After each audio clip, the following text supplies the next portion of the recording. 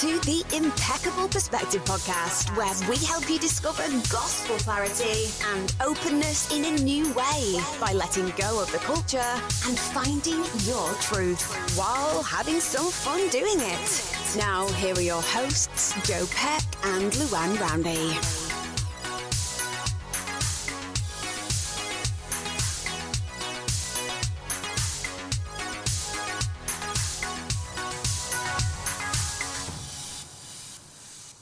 All right, everyone, welcome back once again for yet another exciting episode of the Impeccable Perspective podcast. We are both still here. Say hello, Luann. Hello. There we go. Good See to be that? here. Great to be here. Excited to be here. Yeah, we're still very interested in bringing you quality entertainment mingled with gospel doctrine. Sometimes more one than the other. More one than the other, yeah. Right. Lots of mingling going on there. Yes. Which is okay. And so, yes, we are very excited about another fantastic topic that we love and we think needs to be talked about. And we are going to tackle that today. It is a good day to record a podcast. So we are going to talk about trust today. Now, we touched on this a little bit in a previous episode where we talked about trusting the Lord and leaning on your own understanding. But we want to basically talk more about trust in terms of what it means, where we place our trust, trusting in God versus trusting in man, all of these cool things, and also the ugly side of trust when you have false trust or put your faith and trust in the wrong things. Right. So, yeah, lots of good things to really dive into. So if you are ready. I am ready. So, I think it's more of an awareness of trust. I don't think most people think a whole lot about trust or really have an awareness of where is my trust? Who am I trusting in whenever I'm choosing where to put my time, energy, and effort for the day? Am I trusting in myself? Am I really delving into what is most important for me? Or am I just in robot mode and doing what I've done every single day? We get very habitual and very into the groove, and that's the rut of doing the same thing over and over and not trusting in the Lord and not trusting in something bigger than ourselves and staying very small in our small self. And for me, that's where trust comes into play of how asking and delving and really inquiring, where is my trust? Who am I trusting in? And with this decision, where's that coming from? Where I'm going to go? The whole autopilot thing is really just a form of checklist that we talked about before, right? Living that checklist, I have to just follow these things every single day and do all this stuff, and it kind of distracts you. It's all, to me, it's a big distraction, the concept of a checklist. It takes you away from what you should be focusing on. It's a checklist, and let's go a little bit deeper than that. So the checklist is a good little paper. Have my pen, have my paper, have my checklist here in front of me. That is a very visual thing. Think of it more also like I have bubble wrapped myself. If you know how you want to bubble wrap your kids. That's kinky. You're still in the you're still in the no, last episode. Now you're thinking Saran wrap. And what movie was that from? We're well, I think a couple of times. I remember the Full Monty. He used Saran wrap too, but that was because he felt he was overweight. But he wrapped himself in saran wrap thinking he was going to reduce weight, but then he sat in a shed and ate a Snickers bar at the same time. Yes. But what are you thinking of? Which movies are you watching now? I'd like to know it this. was the one with Kathy something, and she wanted to be sexy to her husband, so she saran wrapped herself. And it was like a saran wrap outfit or something? Yes. Oh, I see. No, it's different than saran wrap. Joe's mind went completely different. It's a bubble wrap in trying to protect ourselves because of my trust being broken, and and having all of these negative emotions that have presented, and I bubble wrap myself because I don't want to experience the world. So just imagine being bubble wrapped, things would be muted and I wouldn't be feeling and experiencing life, protecting myself from being hurt or fear, from fear of, let's use dating. That's a good example. That's where trust issues run rampant in the world. I go out, I date some guy, it just doesn't work out. I trust him that he loves me. He says he's doing what he's doing. Then I find out he's cheating on me, broken trust. And now I can't trust men at all. I'm going to bubble wrap myself and be completely isolated and not experience life because I'm not going out there. I'm not dating ever again. I'm not going to be hurt. I'm not going to ever trust men. Men are bad. These are all my thoughts. And that's not habits. That's more of my belief system. So that's where I'm going a little deeper. My habits that I check off then come from that belief system. My belief system, all from broken trust. Believing that I can trust in man and he will always be trustworthy, but there is no truth to that. And also trusting in the leadership of the church that they need to spoon feed me answers and that they will not ever make mistakes. And it's not wanting to make mistakes. So it's being a perfectionist, not wanting to fail. I'm going to have you tell me as a leader what to do. I'm going to do it. And then if it goes south, it's your fault. I'm going to blame you. I'm going to blame the church. I'm going to leave the church because I wasn't the one who made that choice and decision, when really choices are why we're here. And then it's trusting in ourselves, trusting that I powerfully chose, trusting in the Lord that if he's telling me things, that if I do them, it will bring my good, now, though it may not be what I want. And that's letting go of trusting in myself and trusting in him. I know you can see how destructive that is as well, and that is like I see it every day in the church. Coming into the church, and I've been a member for 27 years, I think now, and you see it over and over and over. You're dating again. yourself. I'm again. dating myself again. I Yeah. told you, it's I have an active social life with myself. I'll take it. My calendar is open for dates, so if I'm dating myself, hey. Anyone interested, you can always just make a little comment, and Joe will No, either swipe one way or the other on it. Are you pimping me out here? What's going on? There we go. Okay, that's fine. Are you blushing over there a little bit? No, okay. It's just hot in here all of a sudden. I don't know why. I'm very sensitive to the heat fluctuation. To my dating life. Wait, don't talk about that. Yeah, let's not talk about that. Right. So, getting back to where we were before we got off track.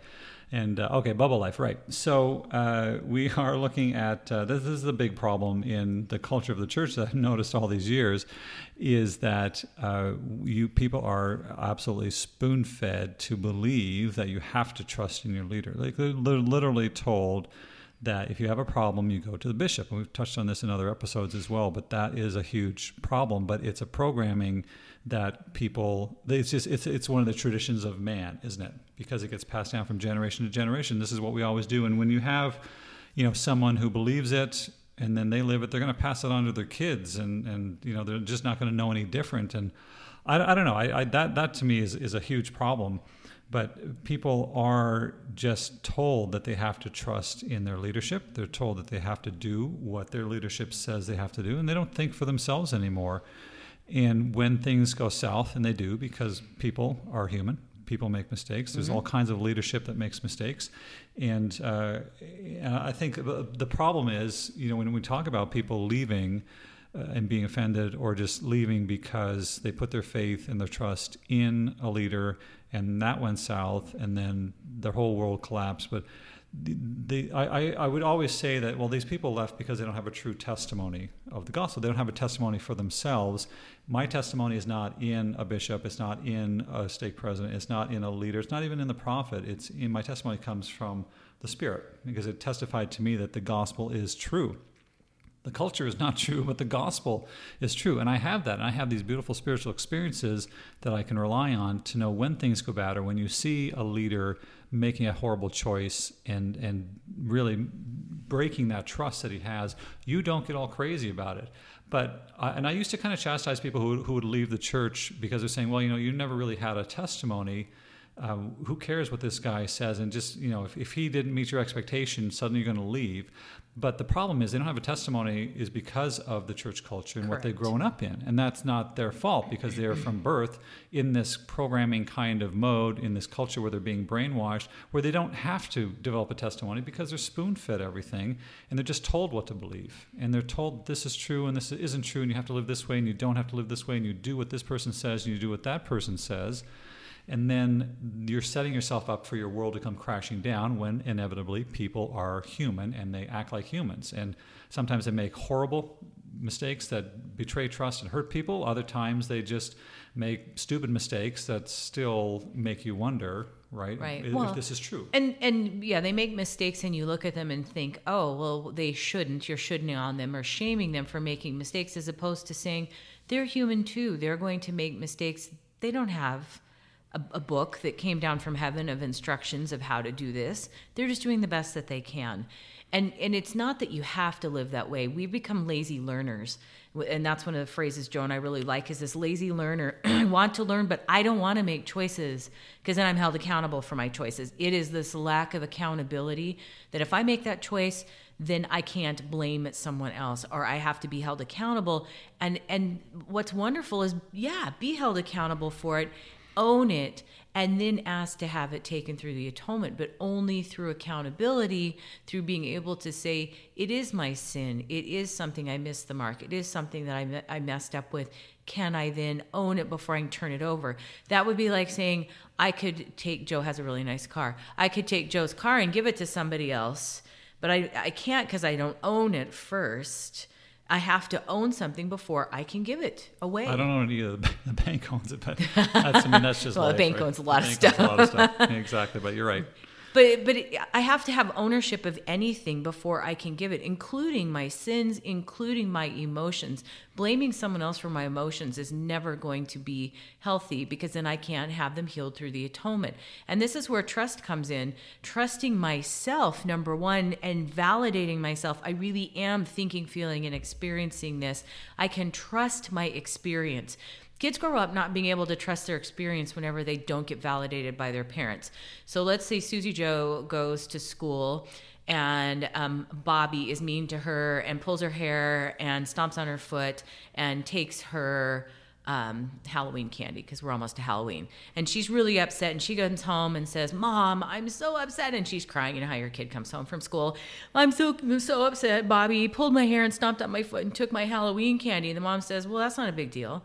Susie Joe is experiencing this really confusing thing of, wait a minute, I trusted what I'm thinking, feeling, experiencing, as I'm hurt and I'm angry at him, and I really want to haul out and hit him, but I didn't. Like there's all of these big emotions going on, and when she goes to Mom wanting to validate that what I'm thinking, feeling, experiencing through this, and Mom just says that's not a big deal. She's been invalidated. She doesn't know how to trust that experience, own it, or be able to turn it over, because she doesn't know how to own those emotions since she hasn't been taught.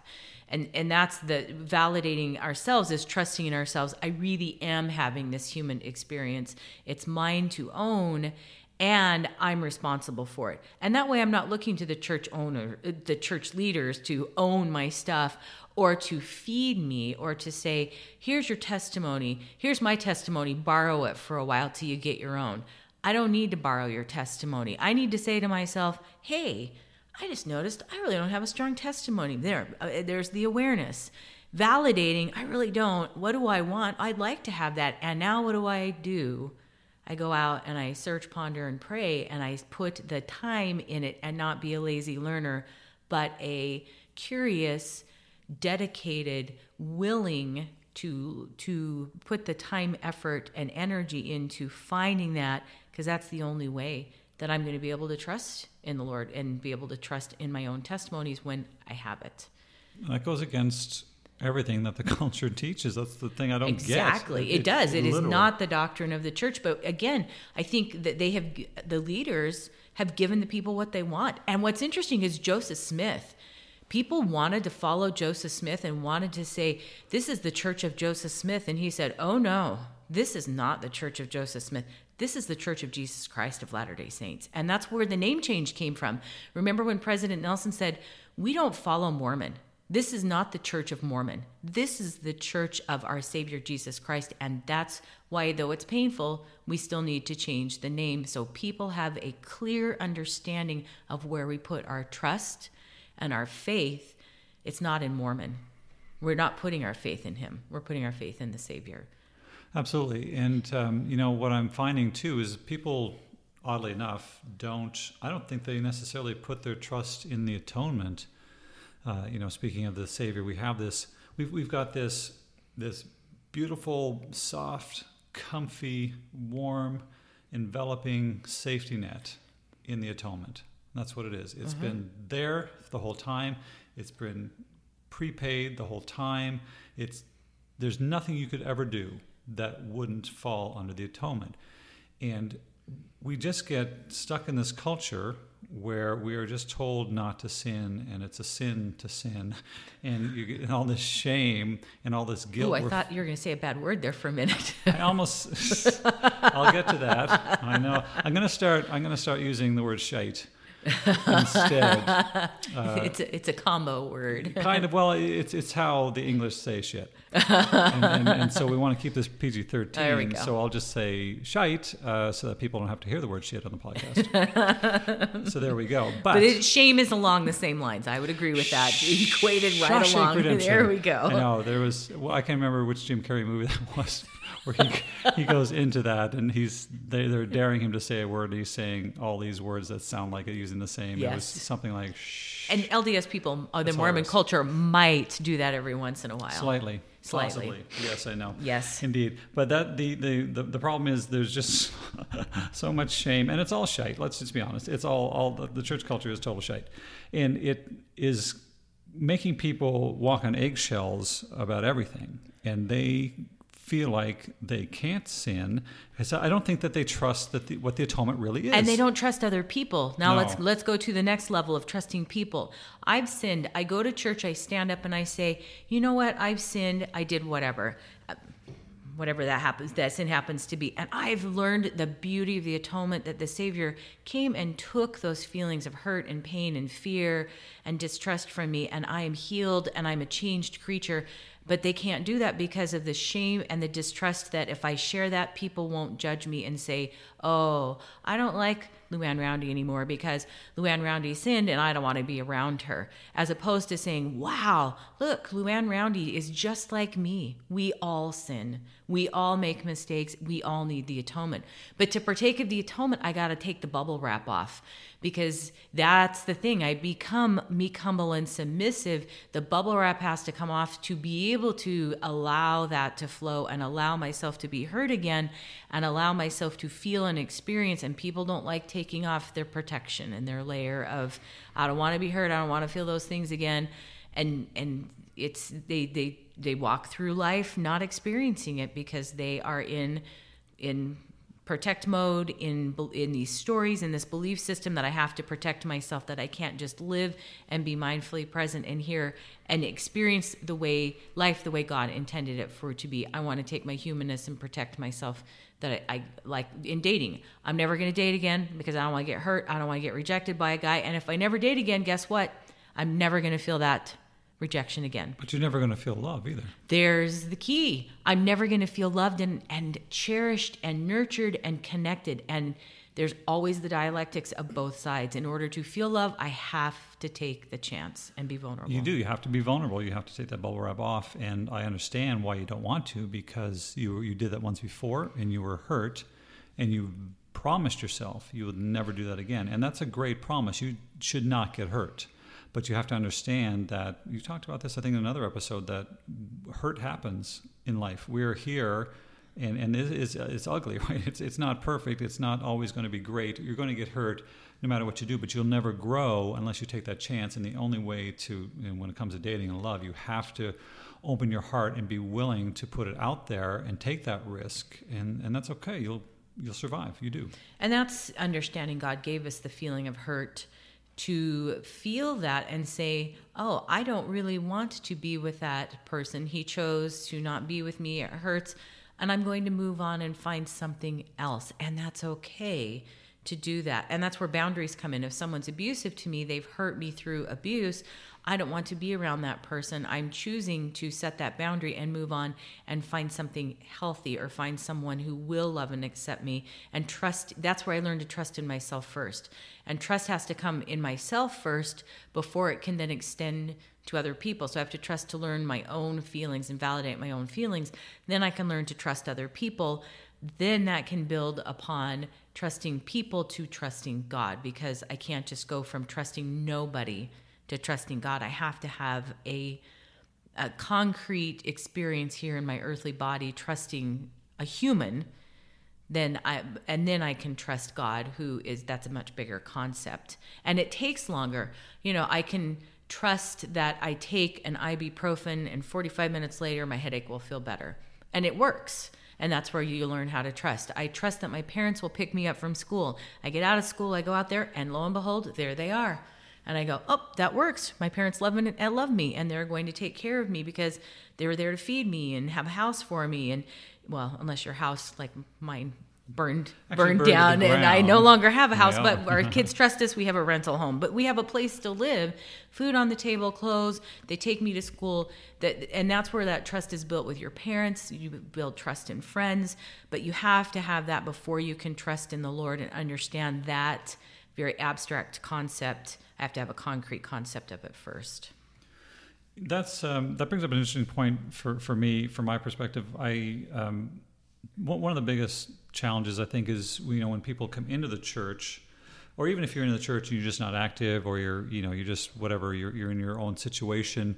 There seems to just be this expectation that you have to go from not trusting anybody to trusting God in one step. One step. You go, and that's the thing. It's coming in and it's saying, okay, yeah, you want to come to church, so here is what you have to do, and here you have to start living this celestial law versus where you're at right now, which is not close to the celestial law. Not even close. They don't even know what the celestial law is. No. How can I live it if I don't know it? And that's where we talked about false trust. Yeah. I put my trust in the world because that's all I've known. Can't change what I don't know. Don't know the celestial law, so I can't change to live it until wonderful missionaries bring it to you and you go, oh, I kind of already knew that. And I kind of already trusted that in this interesting feeling inside. And that's where you lean not to your own understanding, but to the Lord's and to your spiritual trust. Well, exactly. And I mean, that's definitely the path I went on, for sure, like that. But I noticed, there's an expectation that you have to bridge that gap in one step. Yeah, right. But it's impossible. But people, come into the church, or someone, gets motivated and decides to come back to church, and all of a sudden they get a calling thrown at them, and all of a sudden they're expected to do this, and they're saying, well, you have to start. We have to get you on the path to go to the temple. Like that is like the first thing they do. Let's get you on a path to go. You want to be active again? Okay, great. So now we have to get you to the temple.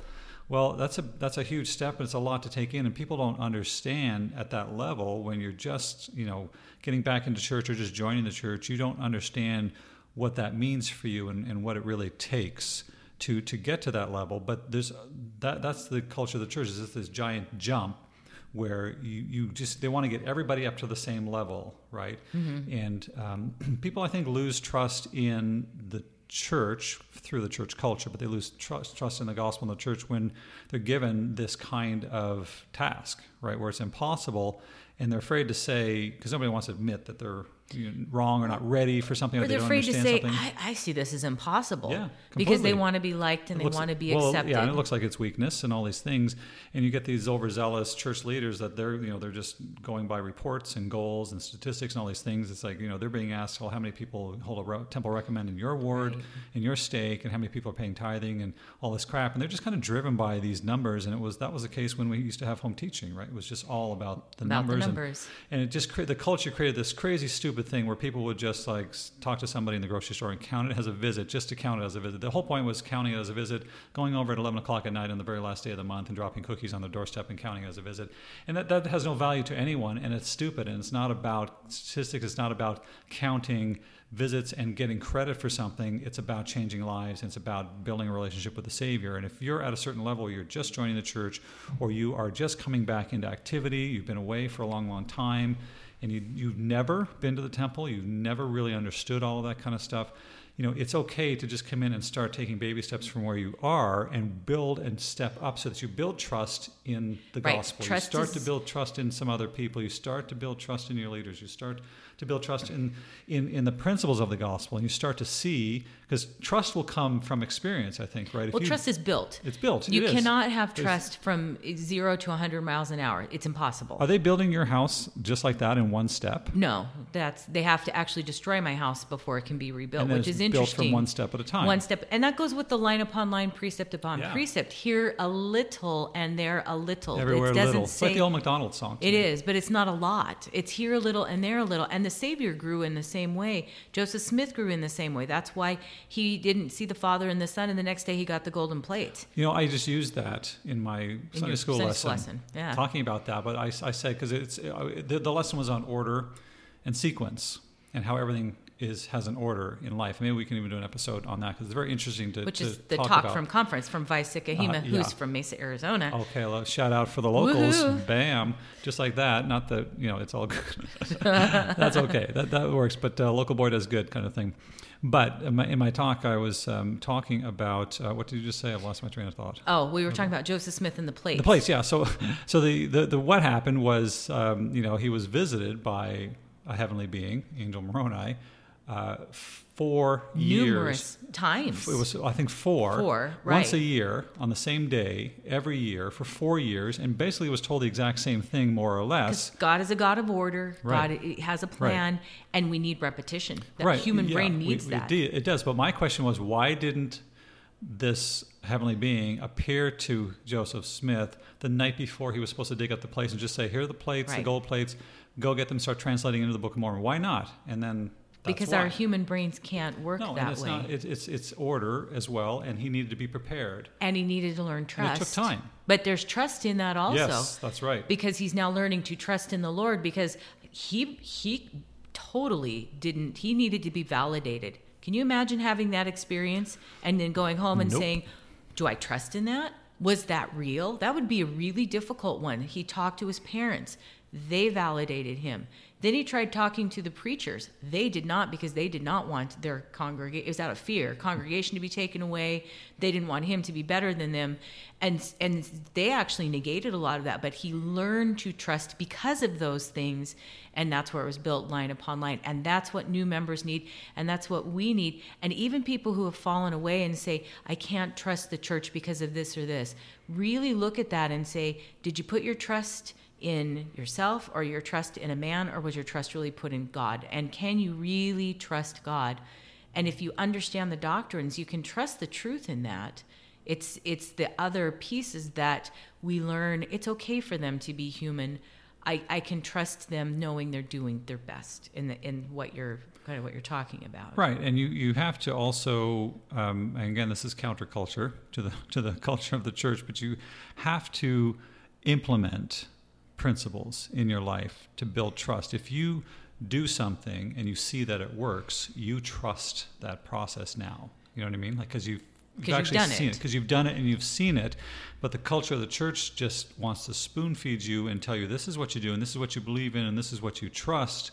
And for a lot of people, you never gain that trust. Even though they hear it all the time, you never actually go through those activities and that process to gain to have the experience, to see for yourself that it works, and then you trust it, and that's what's called a testimony. And then that can't be taken away from you unless you give it away. But it's not, your testimony then becomes independent of trusting in other people. And that's a good question for, is my testimony built upon the rock of the Redeemer? Or is it built upon, I sing in nursery. One of my callings is nursery singing time. The wise man built his house upon a rock. It's not built upon the sand where the sand can wash it away. Where is my testimony really built? Is it trusting in the Lord? And there's scriptures about that. I'm looking at one in Alma that I do whosoever shall put their trust in God shall be supported in their trials and their troubles and their afflictions, and shall be lifted up at the last days. Is my trust really in the Lord in my trials and my afflictions? Or do I curse the Lord and say, curse you, why am I going through this affliction? Why did you give this to me? But if you trust in him, you realize that all of this does come from him. And even whenever church leaders fall away, it's a good wake-up call of, where is my testimony? Is it based on the Redeemer and the rock, or is it based on my bishop or on my stake president? If your parents fall away, if your spouse goes out and does something, if your testimony isn't based on these truths and on this trust that you have built, and again, you have to know what that is. And that's where your line upon line comes in. Whenever you join the church, it can't be built overnight. Trust is never built overnight. Trust in a marriage isn't built overnight. Trust any relationship. in anything. Even, when you think about, just for example, something that popped into my mind was sales. And a person needs to see an ad, or they need to see a pitch or something about a product like 7 times before they actually purchase. They need to hear about it on average 7 times before they actually purchase, because they're building trust. And it's not necessarily as common that someone will just tell you about something and pitch you something, and then you just say, yeah, I'm in, I'll buy that. But that's interesting. People are more likely to purchase something if they have a friend that's used it, and they're like, oh, this is the best thing ever. But they trust in their trust friend. is in their friend. There's credibility there. Correct. That's exactly right. And that's where we have the people on the internet that are influencers, and why... Oh, yeah. And that's why we have multi-level marketing. Yes, because it's this level of... It's true. It's true. They will trust in an influencer. And now we get into the church. And did I really get into the church because I trusted an influencer, or someone I was the missionary that taught me, or what did I really find it myself? And again, nowhere in any of the doctrine does it say, believe somebody else. President Nelson will say over and over, and he continues to emphasize it more, find out for yourself. You must have personal revelation. That's personal, not Joe revelation that I listen to and I go, that's great revelation, Joe. My revelation is pretty good, I'll be honest. It's spot on most of the time. I think I'll follow that for me too. If the prophet receives a revelation, that's for him to disperse to the church because he has stewardship over us. But Joe's revelation is Joe's revelation. I need to find my own, or I will not survive. And he tells us that about everything. Go home, read, lay the foundation, study, ponder, and pray and listen, and get that burning testimony that we'll need in the coming days. But do you think that people are confused by that because they go to church next week and they're just spoon-fed the gospel? And yes. And I mean, you know what I mean? Like that. How confusing is that? And what's the remedy for that as well? I mean, I think people just gotten to the point where they don't think anymore. So how do they reverse that and start? And ding, the light turns on. They go to church, someone tries to spoon feed them, and they get repulsed. Because my first response to someone trying to spoon feed me is pushing it away. Remember when your 2-year-old did that? You used to feed him, and then they push the spoon away, and they go, no more. I want to do it on my own. Whenever people say, and you need to do this at church, I just immediately am repulsed. My energy literally pushes it back to them, and I say, don't tell me what to do.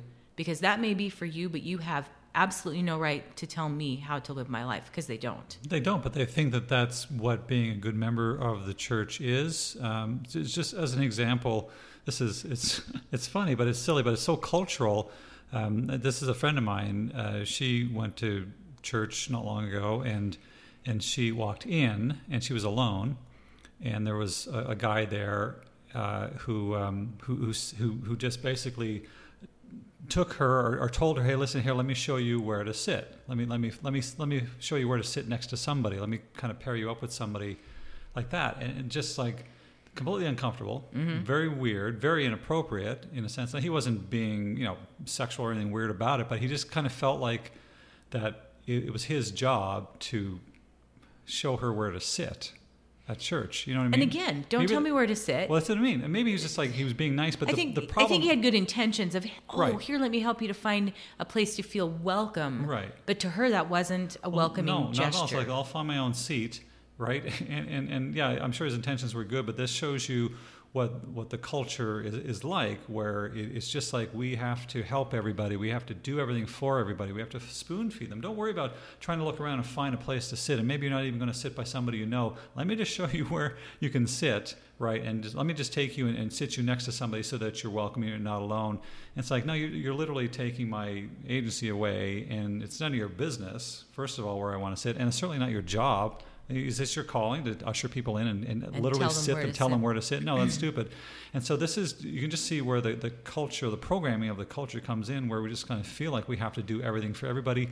And also people have, as a result, too, have come to expect people to do things for them. Like, for example, when you maybe move or you have something going on, you fully expect everybody in your ward or your congregation to come over and do the work for you, right? To move you for free, and right, and all the stuff, and do all these things for. Like the problem is there's this entitlement that gets created from the culture of the church, where it's just like, we're going to do everything for you and spoon feed you and take care of all this stuff for you because we love you.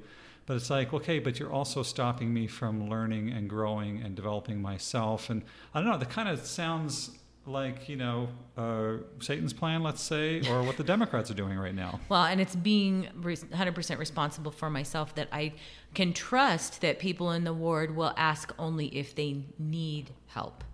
That they can be responsible for themselves, but there are times, I really do believe there are times people do need help, and that they will only ask whenever that is absolutely. And it's okay to help them, but I think it goes beyond that. It becomes like everything. Oh, I just had a baby, so I expect the ward to bring me meals for the next month.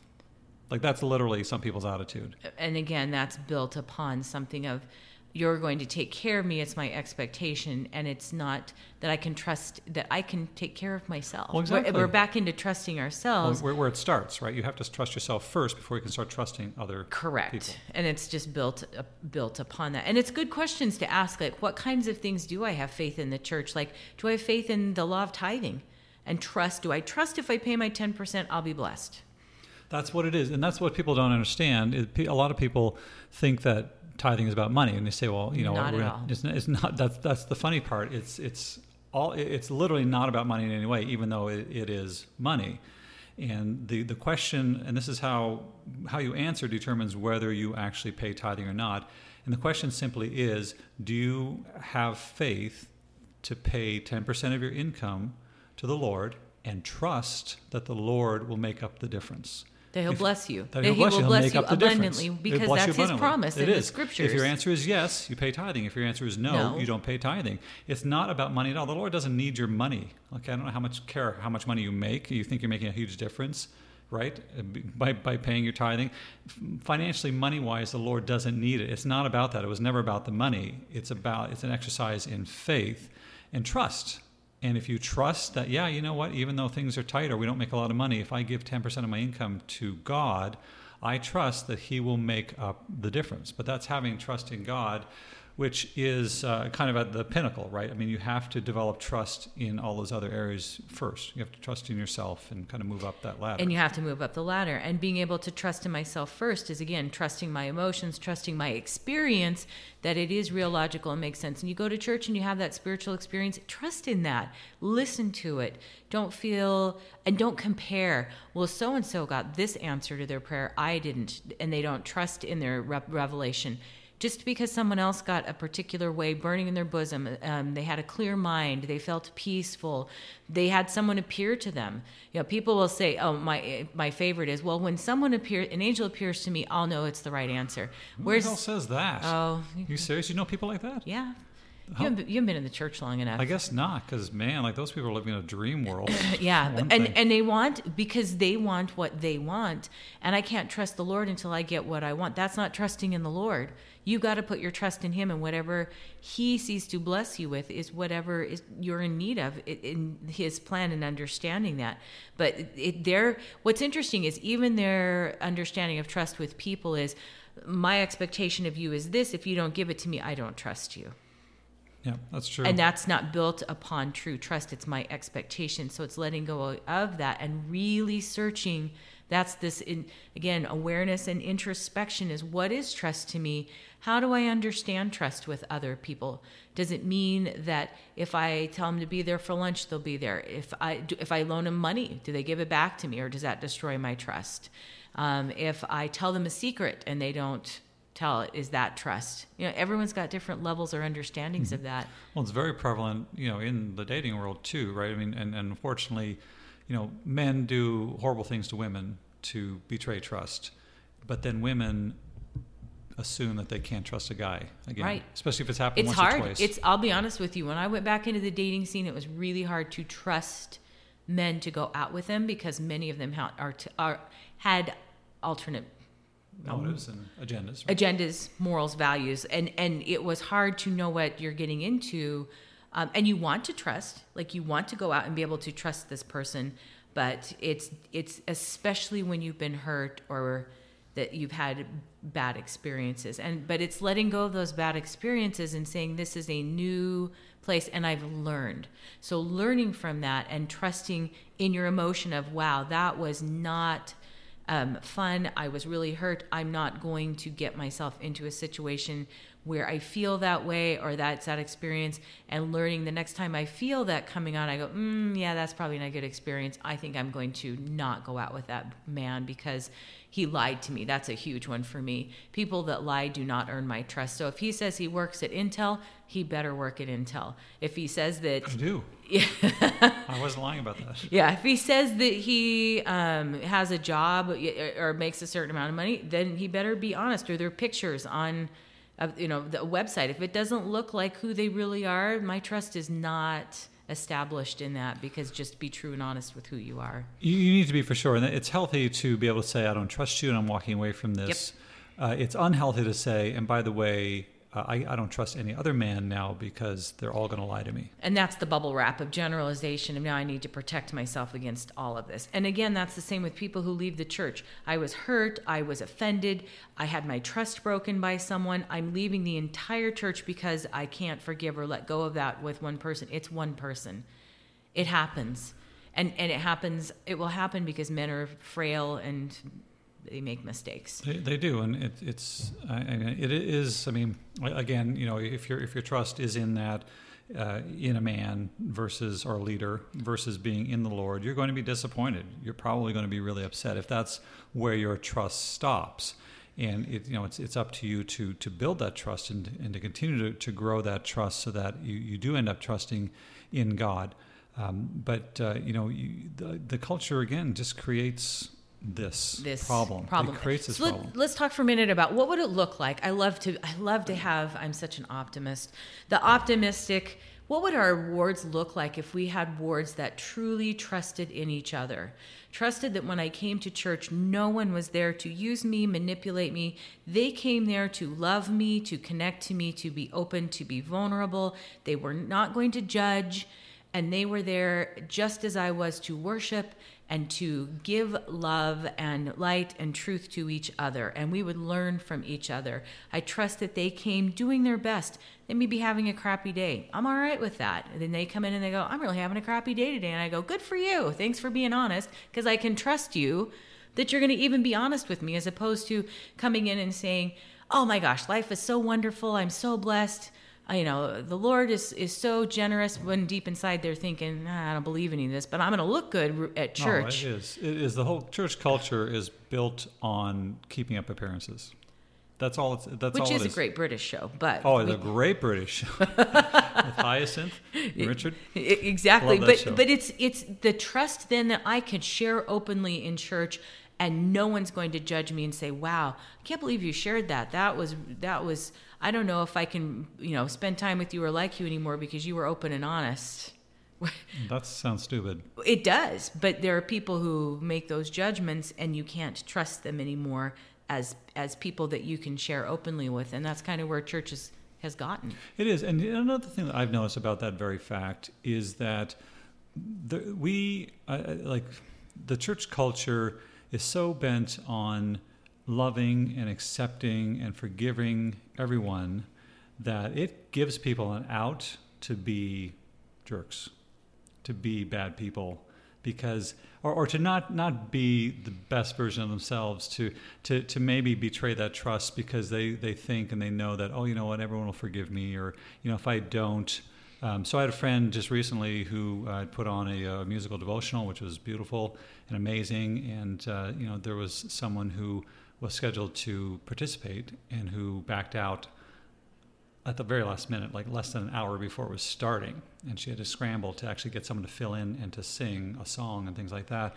And that just makes me, and I don't know, I mean, who knows what the reason was and whatnot, but the thing to me is, it's like people are okay doing that to someone because they just think, oh, well, we're all Mormon or whatever. We all love each other. We all forgive each other, and all these things. And I think that false idea of we should just be really so forgiving and so loving of other people, it gives people the opportunity to not be their best and to take advantage of that. To take advantage of that and say, you know what, I'm going to just screw this person over, and I'm not going to feel bad about it, because it's like, hey, listen, they'll understand.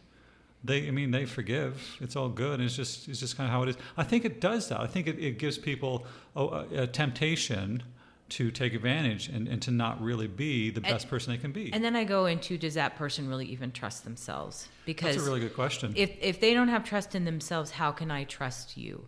And for them to even come in and say, I don't even know if I can trust myself today.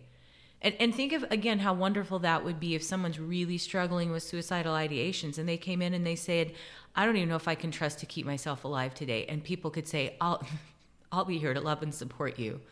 People wouldn't kill themselves because all they want is for someone to say, I care. I was watching a YouTube video of a man who jumped off a bridge because he wanted to die. And about halfway down, of course, he thought, oh, wait, I don't want to die. It usually happens that way. And he ended up being one of the 4 people who survived. I think it was off of the Golden Gate Bridge. And he was hurt, but he healed miraculously, never had any long-lasting effects from it. But he said before he jumped, he was on the bridge and he just wanted one person to reach out to him and say, hey, I see you. I care about you. You're someone. And he just seemed very transparent, that no one cared. He rode the bus. Nobody talked to him. Nobody acknowledged him. He got off right there. Someone had a camera. Hey, can you take a picture of us? And he thought, here's my chance. They'll at least see me and say, thanks so much, and feel, a connection with them. Nothing, just used. And he said, that's all I wanted, was for somebody to say, you matter. And that's really what church is to be able to come in and say, people look at you and say, you know what? I love you, you matter. And you can trust that you really do matter to them. And then it's asking yourself, how do I get that level of everybody matters to me? But in all honesty, that you trust yourself that everyone does matter, that you really are connected, that you really do love them because they're a child of God, because they're your brother and sister. And that's why we call each other brother and sister.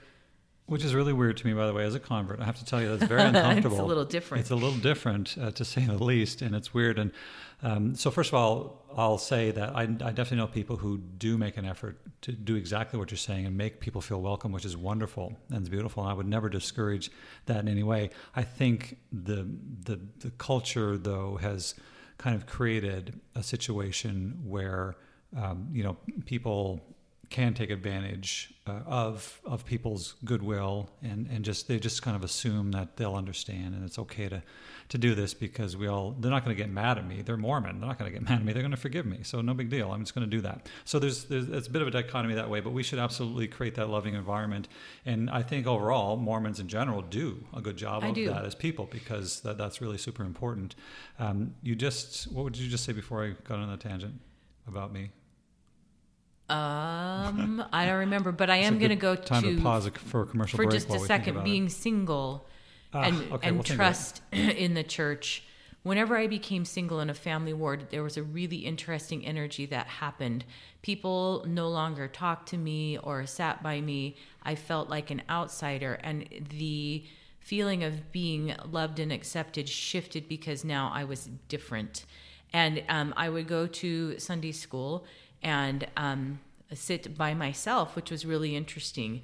And if I would sit next to a man, they would get really uncomfortable because I was divorced and single, except for one man in my ward who made a point to sit next to me every week and ask how I was doing and really connect with me. And his wife was wonderful. There was never any type of doubt that because I was single that there was an issue with that. And he will be my eternal friend because he was the one person in the ward, male especially. He's part of what helped me to start to trust men again, that he could be kind and loving and care about me in being single. And he wasn't my home teacher, interestingly enough. He was, well, you don't have to be.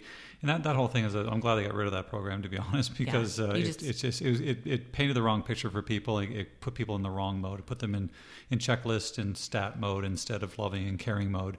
But that behavior that guy was doing is purely what being a Christian is all about. And that's why we're here. And there's just so much complication, especially from the culture, that bogs us down with all these other distractions where it's really just about loving people and being a good person And you don't have to be a Mormon to do that. You don't have to belong to any church to do that. A lot of people do that by default because that's what's in their heart, and they don't belong to a church, and they don't care to belong to a church. Doesn't mean that they're not good people, and it certainly doesn't mean God doesn't love them. I just remembered I was going to say. Going with that. That whole brother and sister thing. Oh, my gosh. Oh, right. A little freaked out. But we are truly brothers and sisters, but it's a whole different feeling to call everybody. But then, the way you act, like, honestly, when somebody comes up to you in Walmart on a Tuesday and says, "Oh, hey, Brother Peck, what's going on?" or whatever. It's like, dude, we are not a church. You know what I mean? Like, this is embarrassing. Like, my name is Joe, okay? And I personally, and you'll notice this about me, I do not call people brother and sister at all. I don't. I never ever do. I don't like it. I think it's uncomfortable for me. It is very weird, but it's from my point of view. But also, what I prefer to do is I prefer to call people by their first name. Because then I know them, and then I have a relationship with them, and I've established a bit of a friendship. When you call someone by their first name, it implies that you have more of a casual kind of relationship, and you have something there. It's not a formal business relationship. It's not a formal any kind of relationship where you don't really know each other. It is, and I like to be friends with people. I like to get to know people. I don't want to keep things so formal that even calling people bishop or whatever. I mean, I call my bishop by his first name, and But it's not disrespectful. No, but people, again, the culture makes you think, right. Well, this bishop, we put him on a pedestal. You have to call him bishop. You don't call him that. It's and crazy. That's the level of them trusting you that you have the best intentions. I'm not trying to talk down to you. I trust you that you're just connecting because that's who you are. And that's the feeling that you give off, which is true with that. That's exactly who I am, for sure, 100%. And I strive to make relationships with people, and I love to call people by their first name because that means I know you and I have a relationship with you and I care enough to even talk to you, which isn't always the case with some people, especially at church. Anyway, not going to judge here. Moving on. Off your soapbox. Well, exactly. Exactly. I know. That's where I'm most comfortable. You know that. So we talked about brainwashing. I love that whole thing because I've always felt that the church culture brainwashes people. What do you think? Can we kind of talk? I think I'd like to just kind of explore how the brainwashing happens. I wonder if people really are aware that the brainwashing is going on. Maybe you don't. When you get brainwashed, you don't actually know that. You typically don't because it's done in a very subtle way. And the brainwashing occurs. It's a thing that happens at home. Parents aren't aware of it because it was simply, now we're to the traditions of the fathers and mothers. It was the way that they were taught, and it is by telling someone this is the way that it is. It's good or bad, right or wrong, over and over and over and over. Shame on you for doing this. You don't do this. You don't look at this.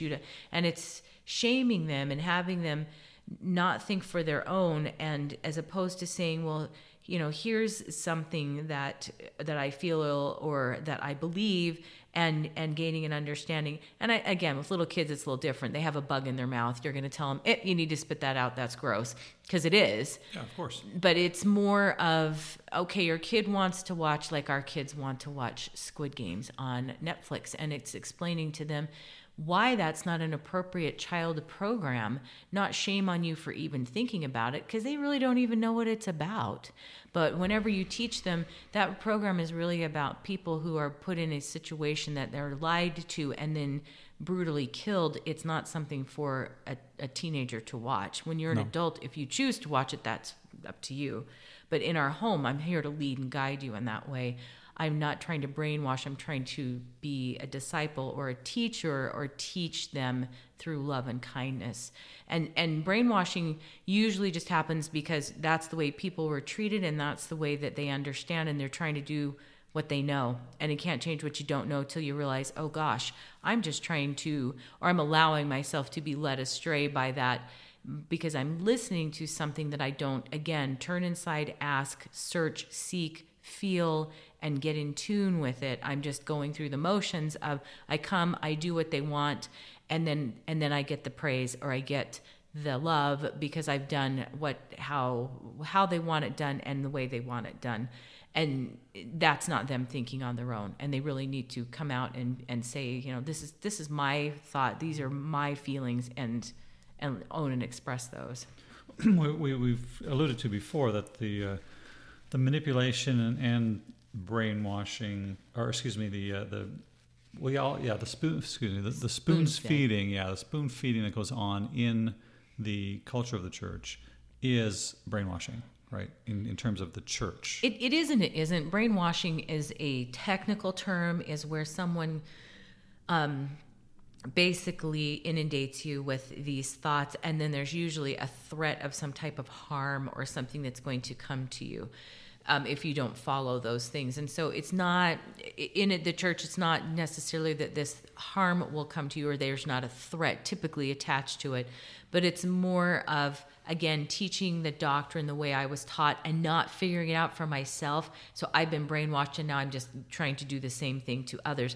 And in telling them things like, and you'll go to hell, or you'll be damned, or there's no recovery from this. We're back to the chewing gum example. That would be a sense of, look, this is what happens. This is the result. There's no coming back from that. That's not teaching in a healthy, like ethical, moral way, because I've never really read into the atonement and understand that even though I have a sexual sin, I can be redeemed through my Savior, and I can be, use the atonement. I'm not like a piece of chewing gum. But can you see how that when people look at it and they're like, oh, that's horrible, they don't have an understanding of it. Oh, no, it is. And I mean, it's, I don't know. I mean, you might argue that there are consequences to that kind of brainwashing, because people will, as a result of the spoon feeding, they'll not develop a testimony on their own. They won't learn really how to trust God. They won't develop and grow in their faith the way that they can, which ultimately can affect their eternal progression. Correct. Like that. So there's risks. There is, and yet you want those people to learn to turn to that on their own and say, I'm not a lazy learner. I'm not just going, but what are we taught in school? Go to school, take the notes, write them down, spit them back out on the test. That's not Socratic learning, and it's not a higher level of learning. Think on your own, think outside the box, come up with ideas, ask, challenge, be a part of your learning process, not a lazy learner. Same thing in church, ask, challenge. Say, I don't understand this. This doesn't make sense to me. Don't just allow them, in class. It's like Ferris Bueller, Fry, Bueller. Bueller, yeah. Bueller. Nobody there. In church, nobody there. Okay, here's the question. Nothing. Oh, I know.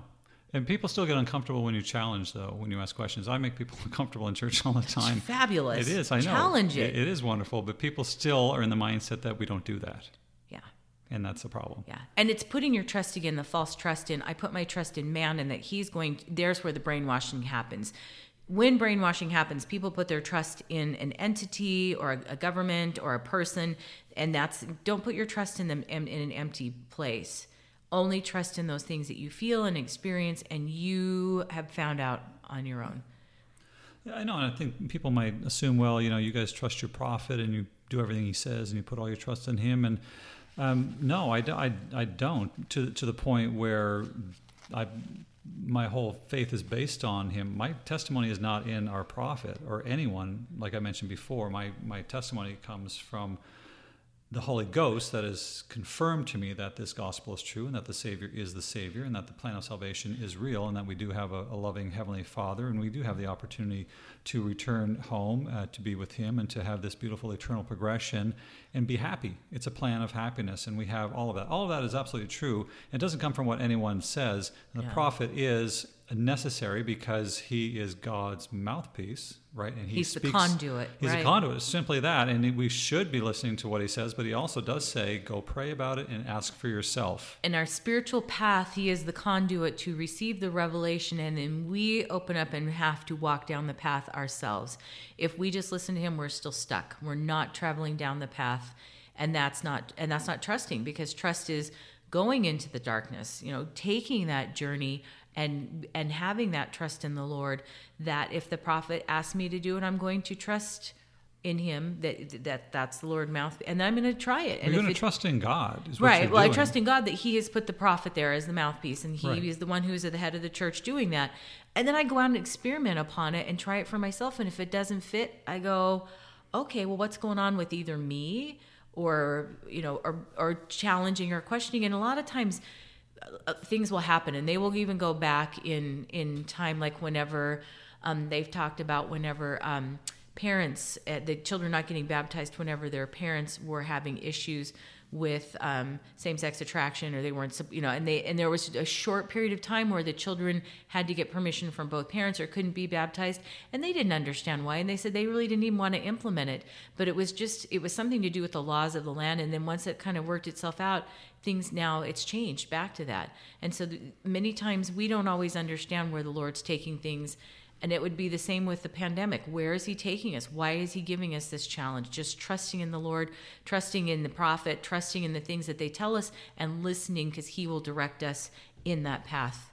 But you've got to still choose on your own what to do with that. It's always up to you. That's right. But getting to that level where you can trust God really makes a big difference. That's ultimately what it's about. And like we said, it's a step-by-step progression. It's a ladder that you need to climb to get there. And it's okay if you're on the bottom rung right now. You're on the journey. You're on the path. You're on the path. Just make sure that ladder's leaning against the right wall, not the wrong wall. And so how do you build trust? It's line upon line, precept upon precept. I trust in the Lord. I pay my tithing. That's a good one. Yeah. And I allow the blessings to come. I pray, I get an answer, I follow that, and then the blessings come, and it's little by little, and sometimes it's even understanding. I pray, I believe I get an answer, I follow it, but maybe it isn't the way I turned out. It's still trusting in him that's well, maybe that was right for you personally. Right. That's his plan for you, and trusting in him, thinking one thing and having another thing happen isn't a bad thing. That's probably what was supposed to happen, and you might even realize, well, I probably needed this more than I realized. And this is God's plan for me, and there's a reason for that. And that's, again, trusting in him and doing that. But you can see how the culture of the church kind of really goes against that, because we just say, oh, here's a prophet. You have to listen to what he says. Everybody quiet and listen to the prophet, which is respectful. And, of course, we want to listen to what he says. But for most people, it stops there. It stops there. We listen. Well, they don't go home and they don't do what he asks. They don't think about it. Right. No, and they just go experiment. The culture is all about blind faith, and they just think I'm being so obedient. And again, that's more fear, where I'm so afraid if I'm not obedient that these things are going to happen to me, that I just do these crazy traditions and not even think about it and determine whether that's even right for me. There's the problem. And people have such a hard time with trust because they get steeped in the traditions. And that's where we're seeing this shift in the church. People who trusted in 3 hours of church, and now there's either 2 or 1 or none for a while, and they've fallen away because my trust wasn't built upon the Lord. It was built upon this structure that I always believed. Right, that I always believed, and I just was led along by but flax it's a tradition. That's it is a tradition, and the traditions change, and the prophet gets the revelation to do those things. And listen, the temple ceremonies change, and we trust in those because he says, you know what, this is what the Lord wants, and this is where we're going with this. And it's not that, and people will fall away. The blacks received the priesthood. Well, that's not the tradition, and people fell away at that. And where, again, is your testimony based? And this is what I think our podcast is getting rid of those old cultures and traditions that are not effective and not the truth. And they don't build trust because I'm putting my trust in a tradition. And that is not a safe place to ever put because the traditions of the fathers are flawed. It's destructive. It goes beyond flaw for me. It's absolutely destructive because it's setting people up for failure. It's giving people false hope. They don't learn the principles of the gospel the way that they're supposed to learn them. There's the key. Right? And there's only one way to do things, and that changes. And so there's something interesting that I read about principles and rules. And there are rules to follow which ultimately help you understand the principle. But from time to time, rules change, but the principle doesn't change. Correct. And that's where people are falling short. They see the rules change and they say, oh, well, this isn't true anymore, or this doesn't work anymore. But the rules are just this, they're changing. It's just a different way to help you to get to the principle. But the overall principle, the gospel principles, never change, even if rules do. And that was very insightful for me because it's like, you know what, yeah, it's okay that things have changed in the temple ceremony. It's okay that things have changed the way we go to church and what we do and how we worship. Ultimately, those principles will never change. Of faith, repentance, baptism, all those principles. Because we do them differently and get to those, we become able to do those principles, I guess, differently, or the way we approach them is differently, the way we do them at church is differently. It doesn't change the fact that those principles are true and real, and they're important. Right. And it's being fluid in our belief system. And again, trusting that the people who lead and guide the church are the ones that will change those according to God's will and what we want. But yeah, the traditions are the things that hold people back, and they say, well, we don't do it that way. ask an Orthodox Jew about that, and they will. Yeah, it's all about it's tradition. all about tradition. Yeah, we could go into Fiddler on the Roof and talk about that one, but it is about tradition. But the traditions are not the gospel, and the Sadducees and Pharisees were much that way. Here are the laws. You're going to follow all of these exactly, and the Savior said, "No, that's the lesser law. That's no longer what we live. We live by the law of the Spirit."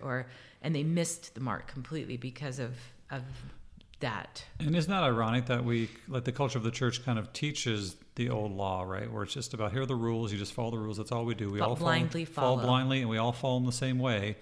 And that to me is crazy to think that these are people in a modern church who proclaim to live and love the gospel, but they don't understand it. Why do I want to go to the temple? Because they said so. No. That's exactly why everyone goes to the temple. No, I don't want to go to the temple because kids get married in the temple. Why do I go on a mission?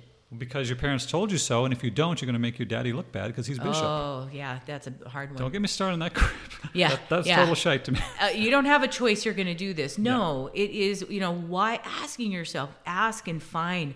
Why is it I want to get sealed in the temple? Why is it I want to have an eternal family? Why is it that I sacrifice? Why is it I have the law of sacrifice? Why is it that I serve?